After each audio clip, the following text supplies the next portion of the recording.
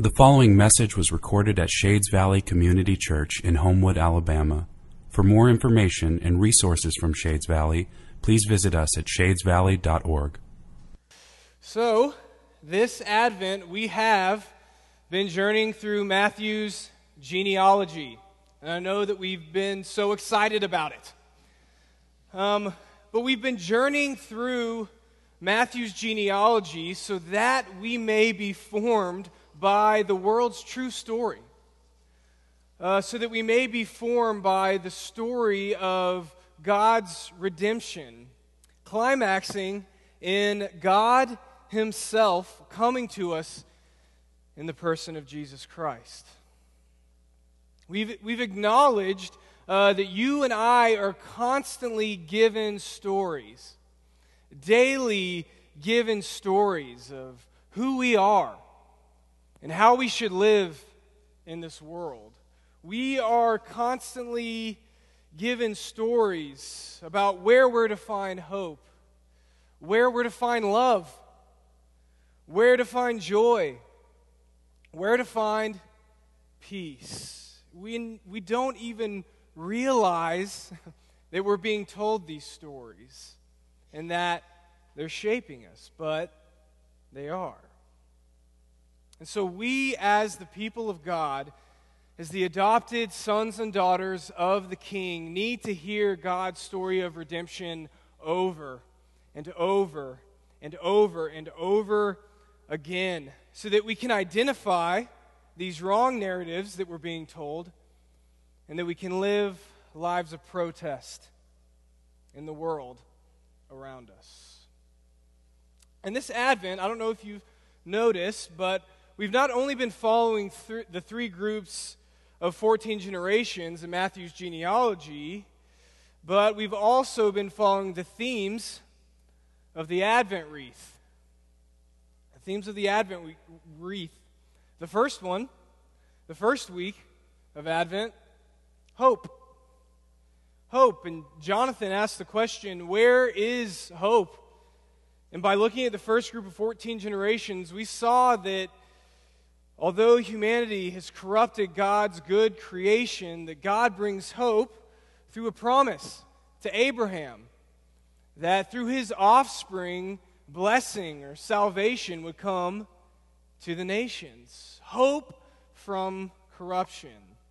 And then the second week of Advent, last week, the theme, love. I asked the question that the great theologians, the Black Eyed Peas, asked. Where is the love?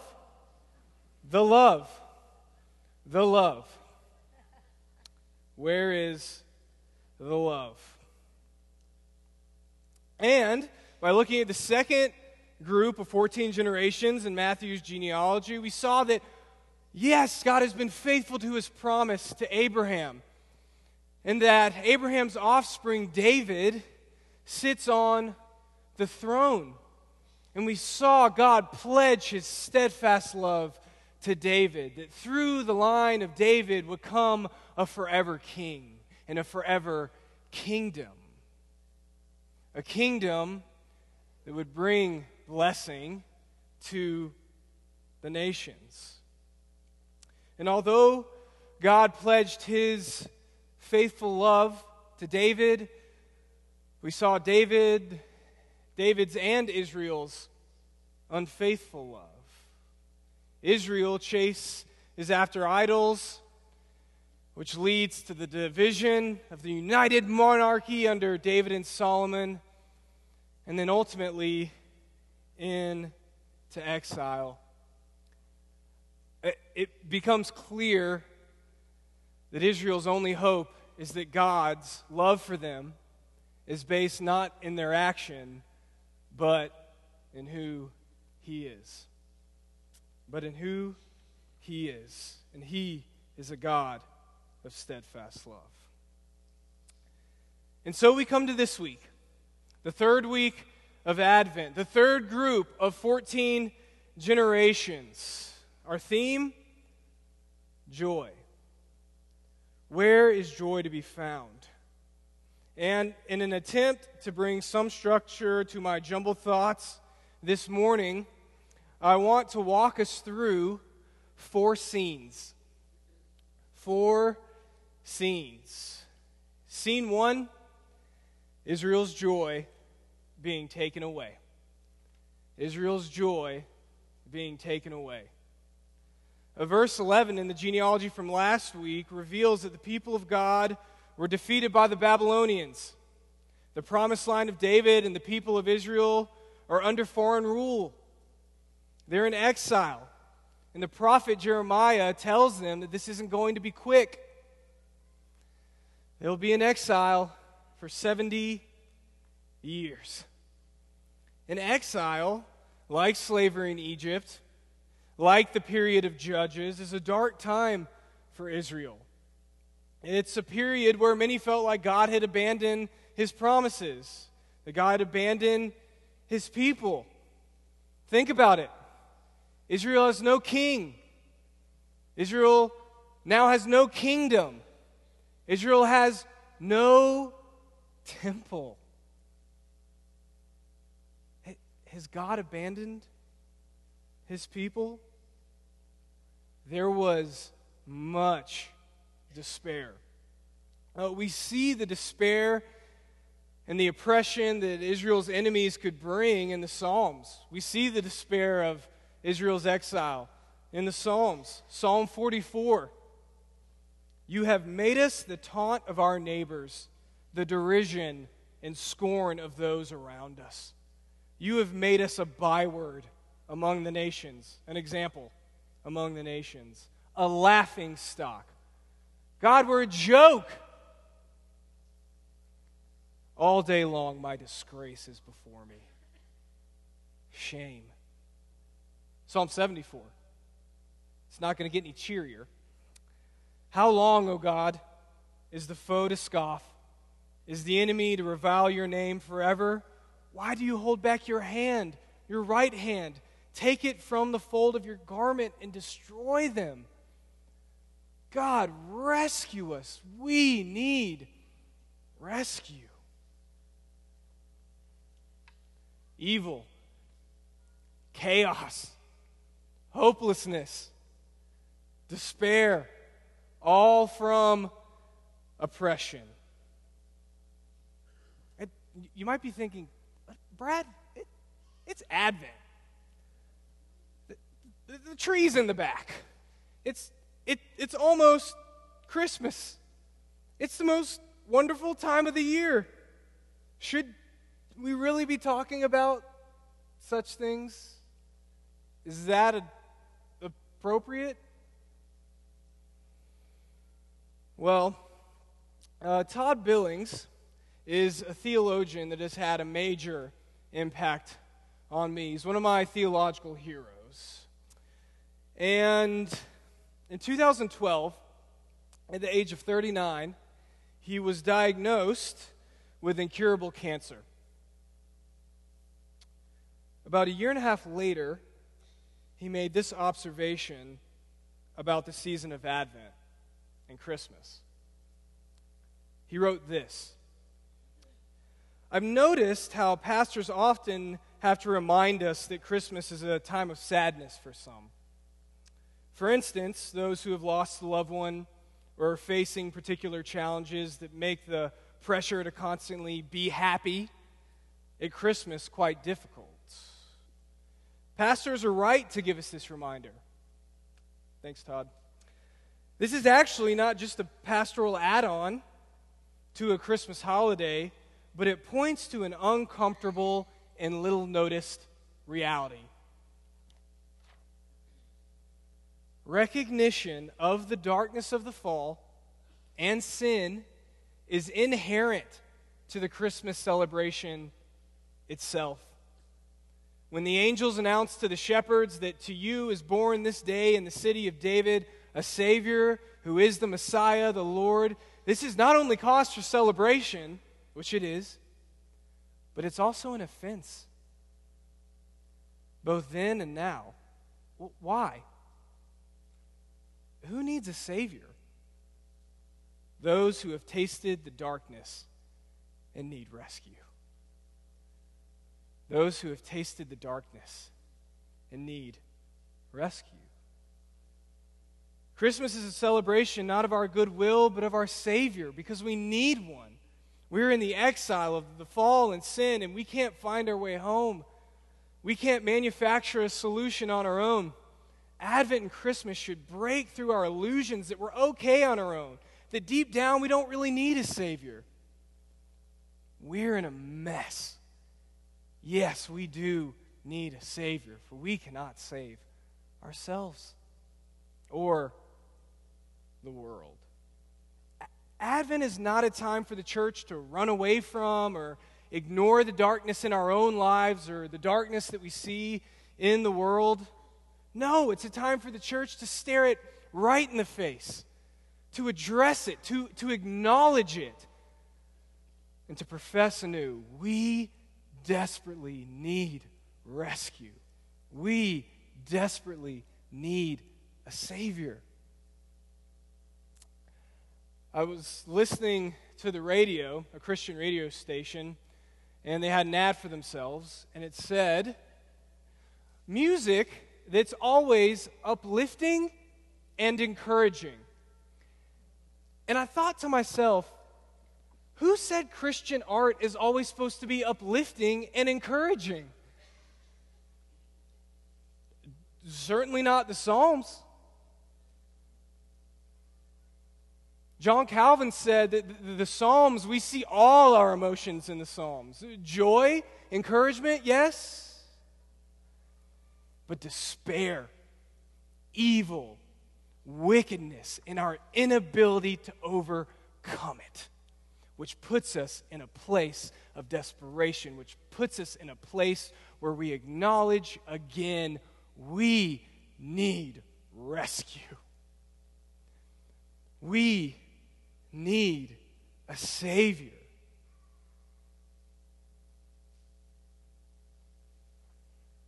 Is it possible that the inability for us to face the darkness of Christmas is because our idea of Advent and Christmas have been shaped more by the story of made-for-TV movies and American consumerism than the story of exile and our desperate need for rescue? Our song during Christmas is not, "It's the most wonderful time of the year." It's, O come, Emmanuel, and ransom captive Israel that mourns in lowly exile here until the Son of God appear, until God does something. Exile showed Israel her need for God, and Advent does the same for us. Advent does the same for us. Now, through exile, although Israel's joy has been taken away, God brings joy to his people through prophetic hope. In exile, the people of Israel had great hope. They had prophetic hope from Isaiah and Hosea for a future messianic king from the line of David. They had prophetic hope from Ezekiel for a rebuilt temple because Solomon's was destroyed. A rebuilt temple where God's presence would dwell among his people again. Great hope. They had prophetic hope for God's kingdom to come all over the nation and bring blessing to the world. We see prophecies like this in the book of Daniel. The question for the exiles was, when is God going to do something? When is he going to bring full joy? When is he going to rescue us? Scene 2. Israel returns home with high hopes. Israel returns home with high hopes. Read Matthew 1, verse 12 with me. And after the deportation to Babylon, Jeconiah was the father of Shealtiel, and Shealtiel was the father of Zerubbabel. I've said Shealtiel probably about 55 times, and I got through it, thank God. Zerubbabel. Zerubbabel, a name we're all familiar with. Maybe not. But Matthew's audience would have been. Matthew's Jewish audience would have been aware of this name. Why? Well, kingdoms rise and kingdoms fall. And in 539 BC, the Babylonian Empire that defeated Israel was defeated itself by the Persian Empire. And the Persian Emperor Cyrus was kind to the Jewish people. He allowed them to return home to Jerusalem. He gave them military protection. He gave them supplies to rebuild the temple. And Zerubbabel, the name Zerubbabel, means planted in Babylon. Planted in Babylon. And he represents a generation of Israelites in Babylonian captivity. And he leads the first wave of Israelites back to Jerusalem. You can imagine everyone's hopes and expectation. It's happening. The prophecies, they're being fulfilled. Rescue. Maybe now God will finally fulfill his promises to Abraham, his promises to David, these promises that we've heard about every day. Maybe the Messianic King will come, blessing to the nations, rescue from corruption. The Israelites returned home with great hope and high expectations. It reminds me of a time in my own life when expectations were high. When I was in 5th grade, I had my first kiss. Yes, we're doing this. I'll never forget it. It was to Mallory Tarter at Kendall Turner's 5th grade birthday party during a game of Truth or Dare. This is not an example to follow, all right? This is a confession. Yes, during a game of Truth or Dare, Mallory and I, standing across from each other, leaned in like this and kissed. Well, it was a peck, really. I think most would hesitate to call it a peck. Mallory's response, with the entire class there to hear, that was it? My response, oh, crap. I am never going to live this down. My hopes, what I've been waiting my entire childhood for, what Disney made look so appealing, were dashed on the rocks before me, with the world watching on, enjoying cake and ice cream. Summary: anticlimactic, unfulfilled hopes, incomplete joy. Which takes us to our next scene. Scene 3, post-exile Israel, specifically in the books of Ezra and Nehemiah. Incomplete joy, unfulfilled hopes. Under the leadership of Zerubbabel, the people were able to rebuild the temple. Now, to understand the scene that we're about to talk about, we need to remember the past stories of the tabernacle and the temple. This is when the fiery cloud of God's presence would descend and dwell among his people. We talked about it last week with Solomon's temple when it was dedicated. This would be the image that people had in their minds. This is what they were waiting for. And in Ezra 3, we see them lay the foundation for the temple. And the people, they praise God for his steadfast faithfulness, and they rejoice. Well, not everyone. You know who doesn't rejoice? The old men. The old men weep. Why? They had such high hopes. They had such expectation. And the temple that was being laid was a joke compared to Solomon's temple that they had seen before. It it was nothing compared to that glory. It's like Israel is moving backwards. Anticlimactic. Unfulfilled hopes. And then, later on in Ezra, we have the dedication of the temple, and the people wait for the fiery presence of God to come down, to descend, and to dwell among them. And what happens? Nothing. Nothing happens. It's all so disappointing. Okay, but what about all these great messianic hopes? What about Zerubbabel? He's from the line of David. He rebuilt the temple. He led the people of Israel back from exile. Could he be the one that was prophesied about? No. Zerubbabel isn't really a king. He's the Persian-appointed governor. Israel doesn't even have their independence, and in his life, he did not have the power to do anything about it. Such unfulfilled hopes, disappointing, incomplete joy. You see, Advent reminds us that just like post-exile Israel, we are a people that wait with unfulfilled hope. We wait for our Savior to come.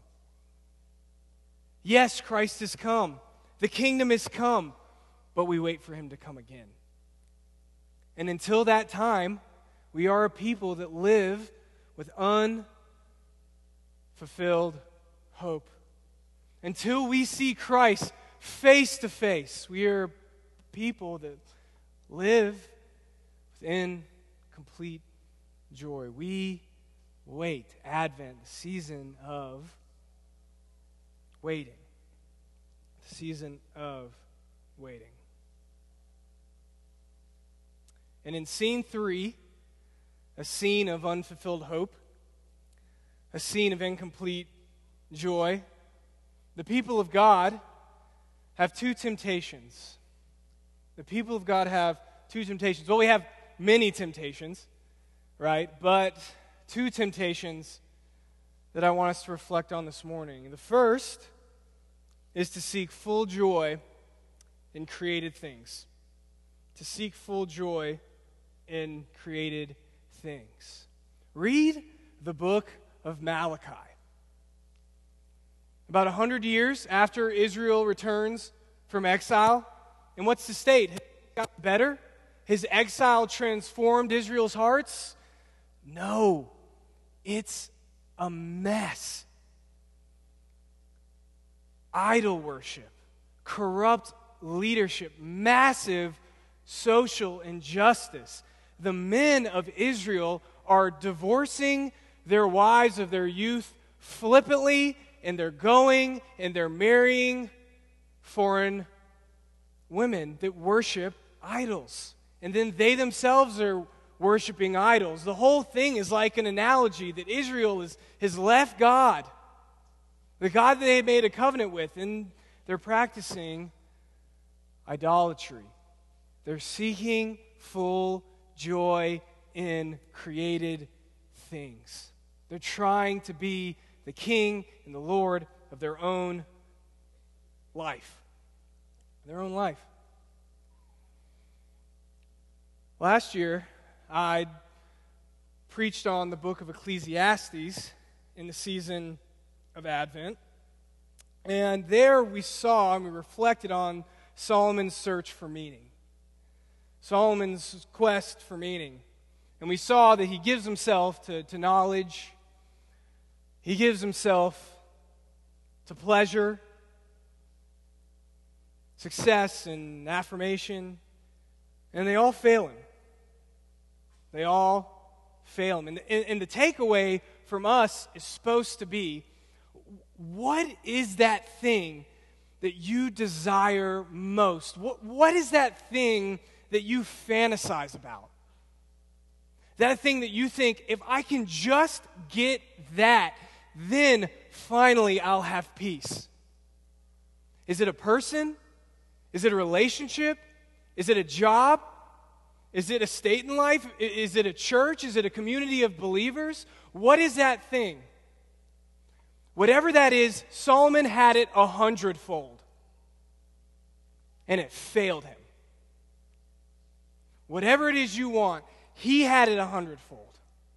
And it did not deliver. It did not give what it promised. Because it wasn't created to. In Solomon, what we see in Ecclesiastes, at the end of all these pursuits, he looks around and he says, is this all there is? Is this all there is? For nothing has been able to bring me joy. Our second temptation in this third scene, the season of waiting, is to believe that God's silence means God's absence. It's to believe that God's silence means God's absence. That when we don't see His work, and when it's not tangible, when we don't feel His presence, that He's not there. That He's not doing anything, or worse, maybe He's apathetic.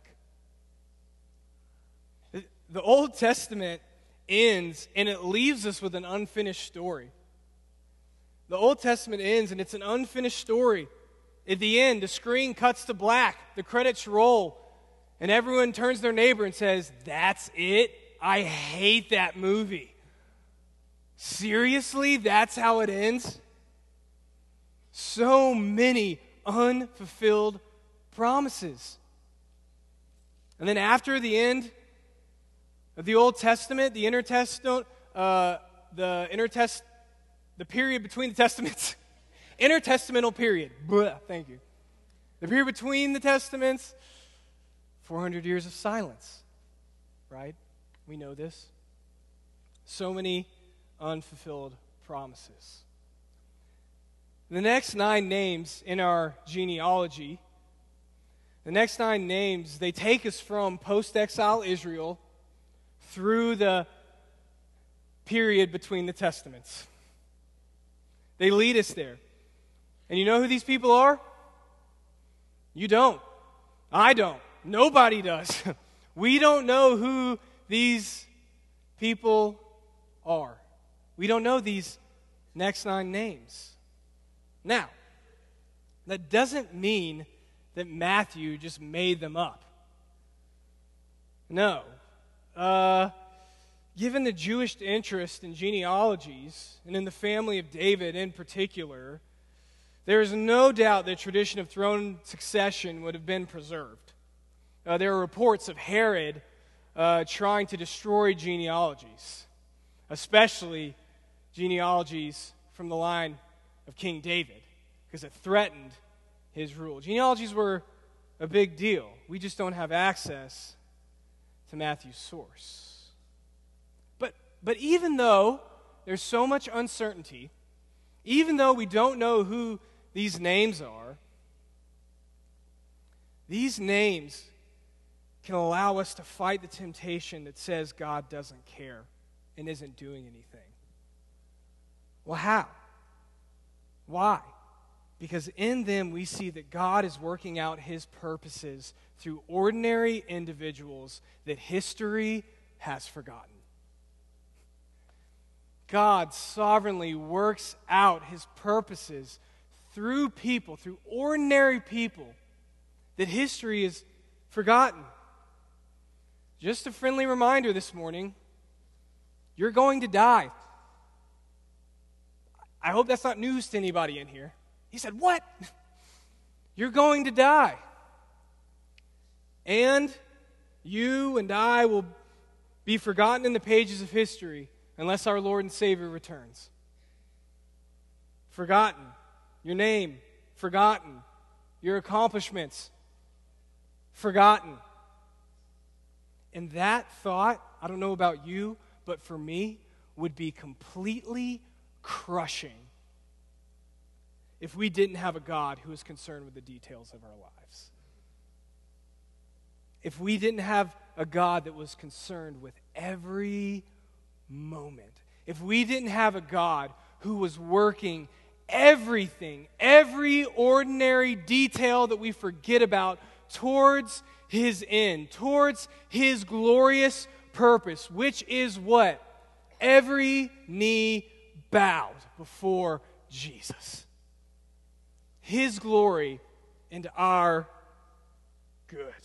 Nothing that we do is in vain. Nothing is meaningless. Now, I don't know about you, but that brings me great joy this morning. That brings me great joy in this season of waiting, that I am a part of something bigger than myself. That I belong to a story where I am not the main character, and the outcome does not depend upon me. Great joy. Our final scene. I know you're all sitting on the edge of your chair. The coming of joy. Matthew 1:16. And Jacob, the father of Joseph, the husband of Mary, of whom Jesus was born, who is called Christ. Now, we've been paying attention to when Matthew deviates from his X was the father of Y, was the father of, was the father of, was the father of, right formula. We're going to pay attention to those. And here's a big one. Jacob, the father of Joseph, the husband of Mary, of whom Jesus was born, who is called Christ. The husband of Mary, the husband of, that's the first time that we see this in this genealogy. The husband of Mary, why? Well, Matthew tells us 2 verses later. We know the story. When the mother Mary had been betrothed to Joseph, before they came together, she was found to be with child from the Holy Spirit. From the Holy Spirit. Not from Joseph. The virgin birth. Matthew is showing us how Jesus fulfills these promises, these long-awaited promises. These promises that we thought were going to come to fulfillment and then didn't. And then we thought they were going to come to fulfillment and then they didn't. And then we thought they were going to come to fulfillment and then they didn't. Matthew is showing how Jesus is the fulfillment of these promises. He is leaving no doubt in the reader's minds. Jesus is the fulfillment of God's promise to David that a forever king will come through his line. Jesus, the son of David. And think about this with me. Joseph is in the kingly line of David. All right? Matthew's genealogy follows legal, not necessarily physical descent. You tracking with that? Legal, not necessarily physical descent. And here we see the transmission of legal heirship through Joseph. Jesus has a legal right to the throne of David. Jesus is in the line of David. The line that would bring a forever king on a forever throne. And Jesus is also the fulfillment of the prophecy from Isaiah.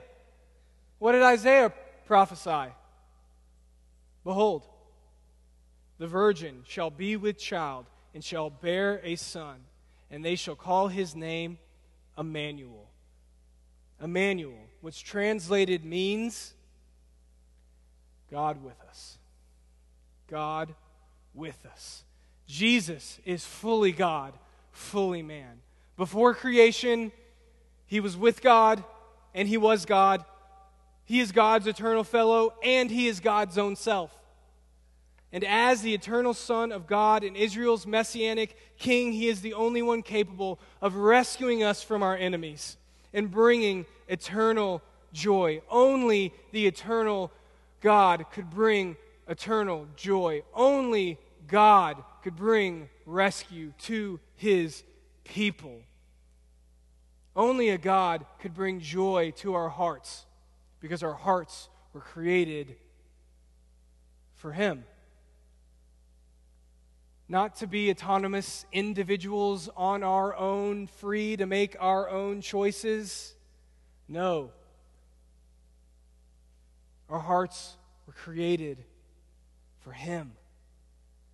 To live in obedience to him, to know him, to walk in his ways, to be bound to him. That is what our hearts desire. Two things in closing that I want to draw us to. The advent of Christ shows that you and I desire far too little. The advent of Christ shows that you and I desire far too little.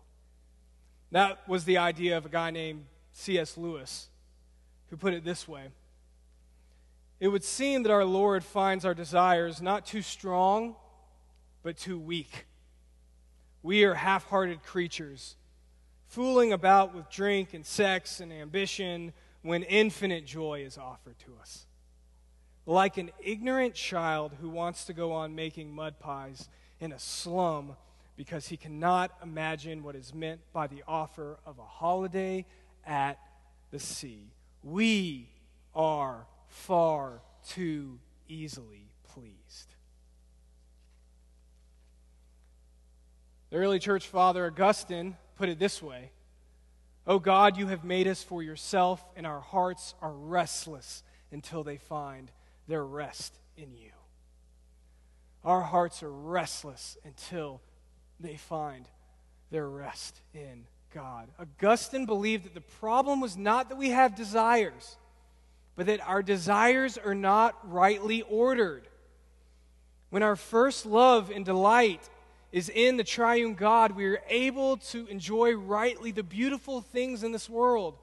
Friends, marriage, raising children, work, all of these things are gifts from God to be enjoyed, but these things will fail them if we give them our first love. If we look to them for full satisfaction, they will fail us, and in turn, we will end up destroying them. Stop looking to your spouse to be Jesus. Stop looking for your job to be Jesus. Stop looking at your family to be Jesus. Stop looking at your Christian community to be Jesus, for they cannot bear that weight.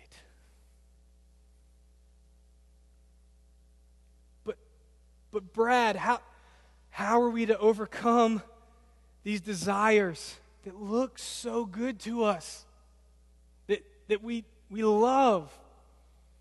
How can I change what I love and see as most desirable for me?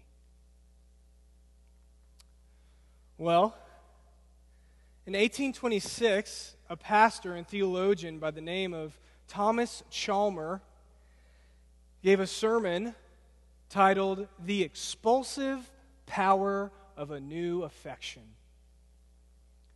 That's a good sermon title. Makes me a little self-conscious about my own. The expulsive power of a new affection. He explained that naturally our lives are controlled by desire, by a love for the world. So what are we to do? Try to convince ourselves that the world isn't so alluring after all? He says no, but in a much better and stronger way than I ever could. He says this: no. Nobody can dispossess the heart of an old affection. That is altogether incompetent and ineffective. Nobody can dispossess the heart of an old affection, but by the expulsive power of a new one.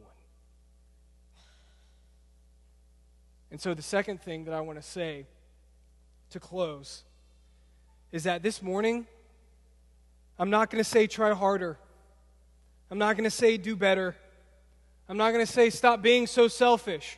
Put others first. Serve at Shades more. Be patient with people. Bear with one another. Stop chasing these worldly desires. I'm not going to say that. I just want to ask you one thing. I want to ask you this morning to find your joy and delight in Jesus Christ. I want you to delight in Him. I want you to stare at Him.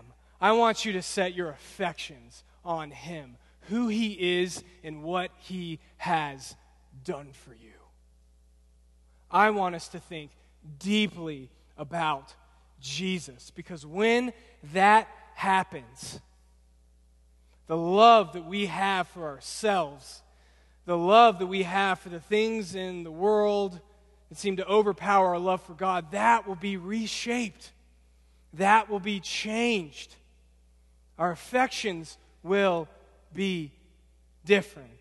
And we will have what Tim Keller calls the joy of self-forgetfulness. The joy of self-forgetfulness. That is a joy that is rooted in Jesus Christ. So, church, this morning, whether you stand up or sit down, whether you feel depressed or happy, whether God seems near or far, whether it is a season of loss or gain, whether you are lonely or blessed by community, whether it is through tears or laughter and silence or in song, I say rejoice in Jesus. Rejoice, rejoice. Emmanuel has come. God with us, Jesus Christ. He has come and He is coming again. Delight in Him, which is our end now and for eternity. Joy in the triune God. Amen.